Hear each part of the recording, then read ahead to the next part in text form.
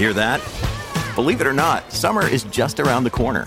Luckily, Armor All, America's most trusted auto appearance brand, has what your car needs to get that perfect summer shine. Plus, now through May 31st, we'll give you $5 for every $20 you spend on Armor All products. That means car wash pods, protectant, tire shine, you name it. Find out how to get your $5 rebate at armorall.com. Armor All, less work, more clean. Terms apply. This is the John Oakley Show podcast. Joining us on the line, John Carmichael is a former Conservative Member of Parliament, but currently the CEO of the Ontario Motor Vehicle Industry Council. John, how are you doing this afternoon? I'm good, John. Thank you, and thank you for having me. I appreciate you coming on.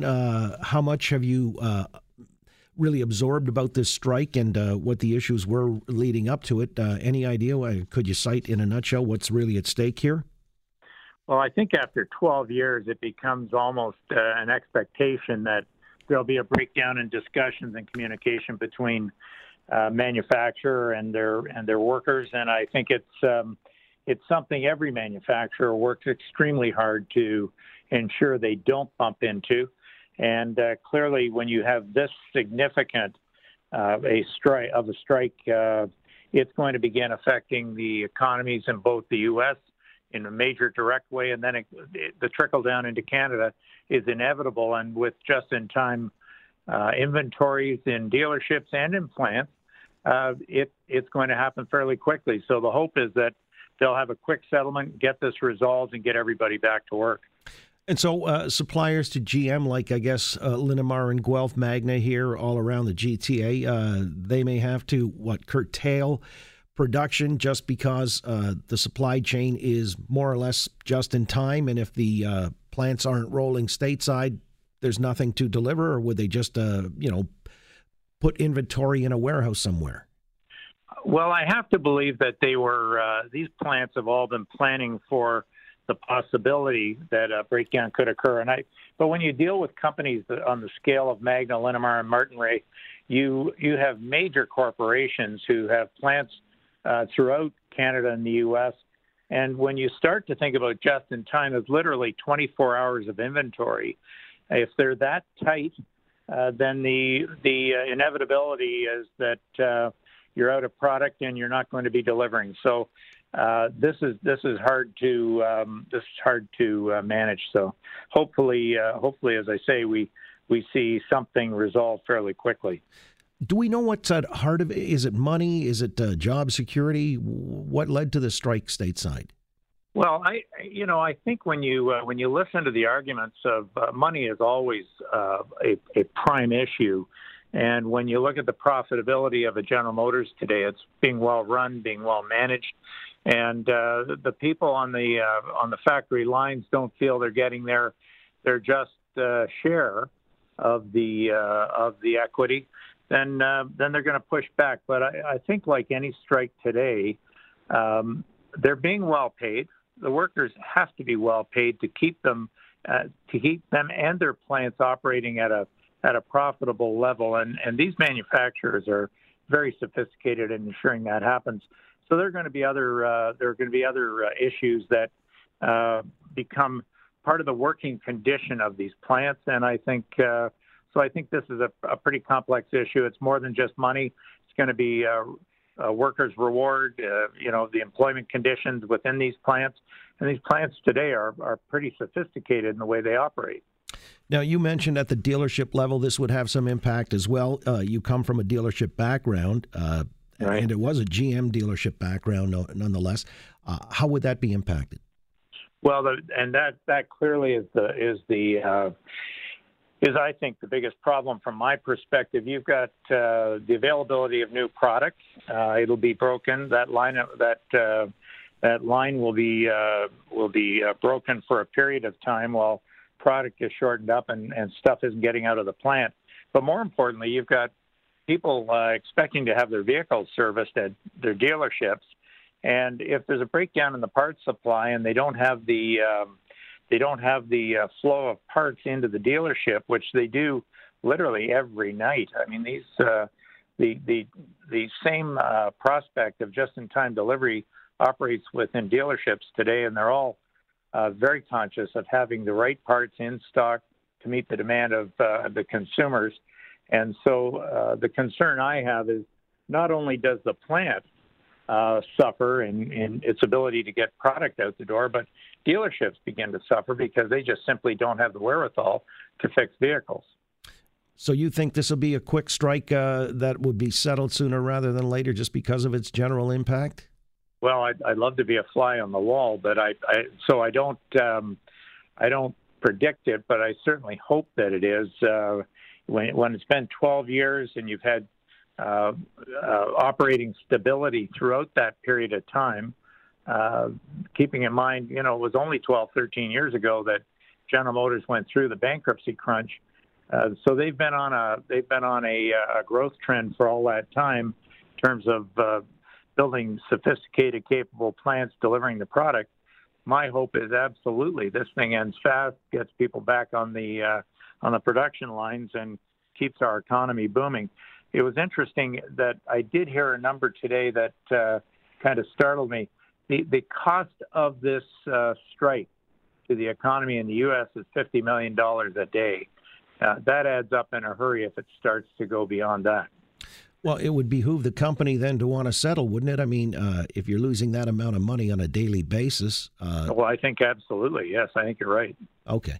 The other thing I wanted to ask you about, because it slips my mind right now, I just saw an ad for your group, the Ontario Motor Vehicle Industry Council, on TV a couple of nights back. What was that about?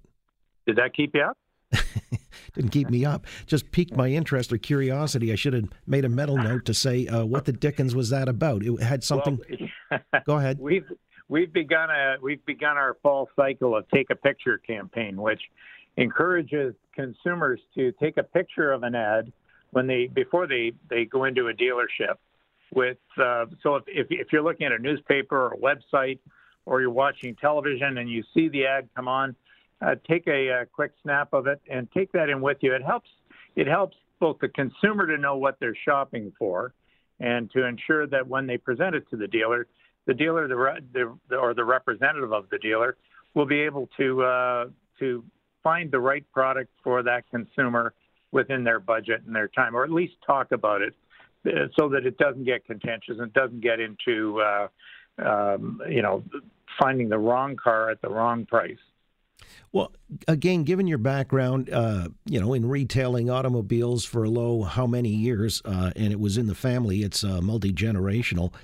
How is the landscape changing? I mean, when you see these auto vending machines, for example, or there's a new one that I saw advertised where they will you just specify online what you want, and they'll deliver the car to your door and take your old one away. That kind of thing. I mean, it's really radically changing the landscape when it comes to auto retailing, isn't it? Well, it's changing in a hurry, and what we are trying to affect at OMVIC is to ensure that we're not an obstruction to progress, but we want to make sure that consumers are protected, and that when these models come out, that the consumer is is making a decision fully knowledgeable of what they're purchasing, what the costs are, and whatnot. And so we work with a lot of the new online marketers and the Carvanas and the Car Gurus and all the different new companies that are filling the landscape and competing with traditional dealers, who incidentally are also developing new, more sophisticated processes by which they reach consumers. So we just want to make sure that consumers are fully informed before they make a purchase, and they're making good decisions as they go through that exercise. All right. And has it reduced the prices or, competitive price points for these cars, this type of marketing? That's a great question. I would say probably not. We know that the pricing on vehicles is, when you start to look at profit margins built into new vehicles in particular, that the margins are fairly slim today. But a lot of the new models are also directly reflecting on the used car industry.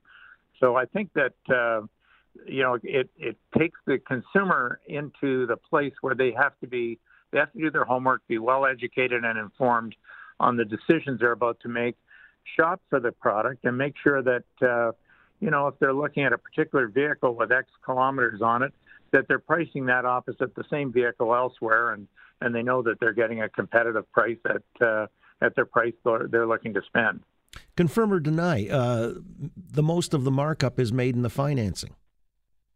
There's a lot of truth to that today. So we refer to it as the aftermarket, and it's all kinds of menu items that would be the financing, which goes back through the banks or the financial institutions.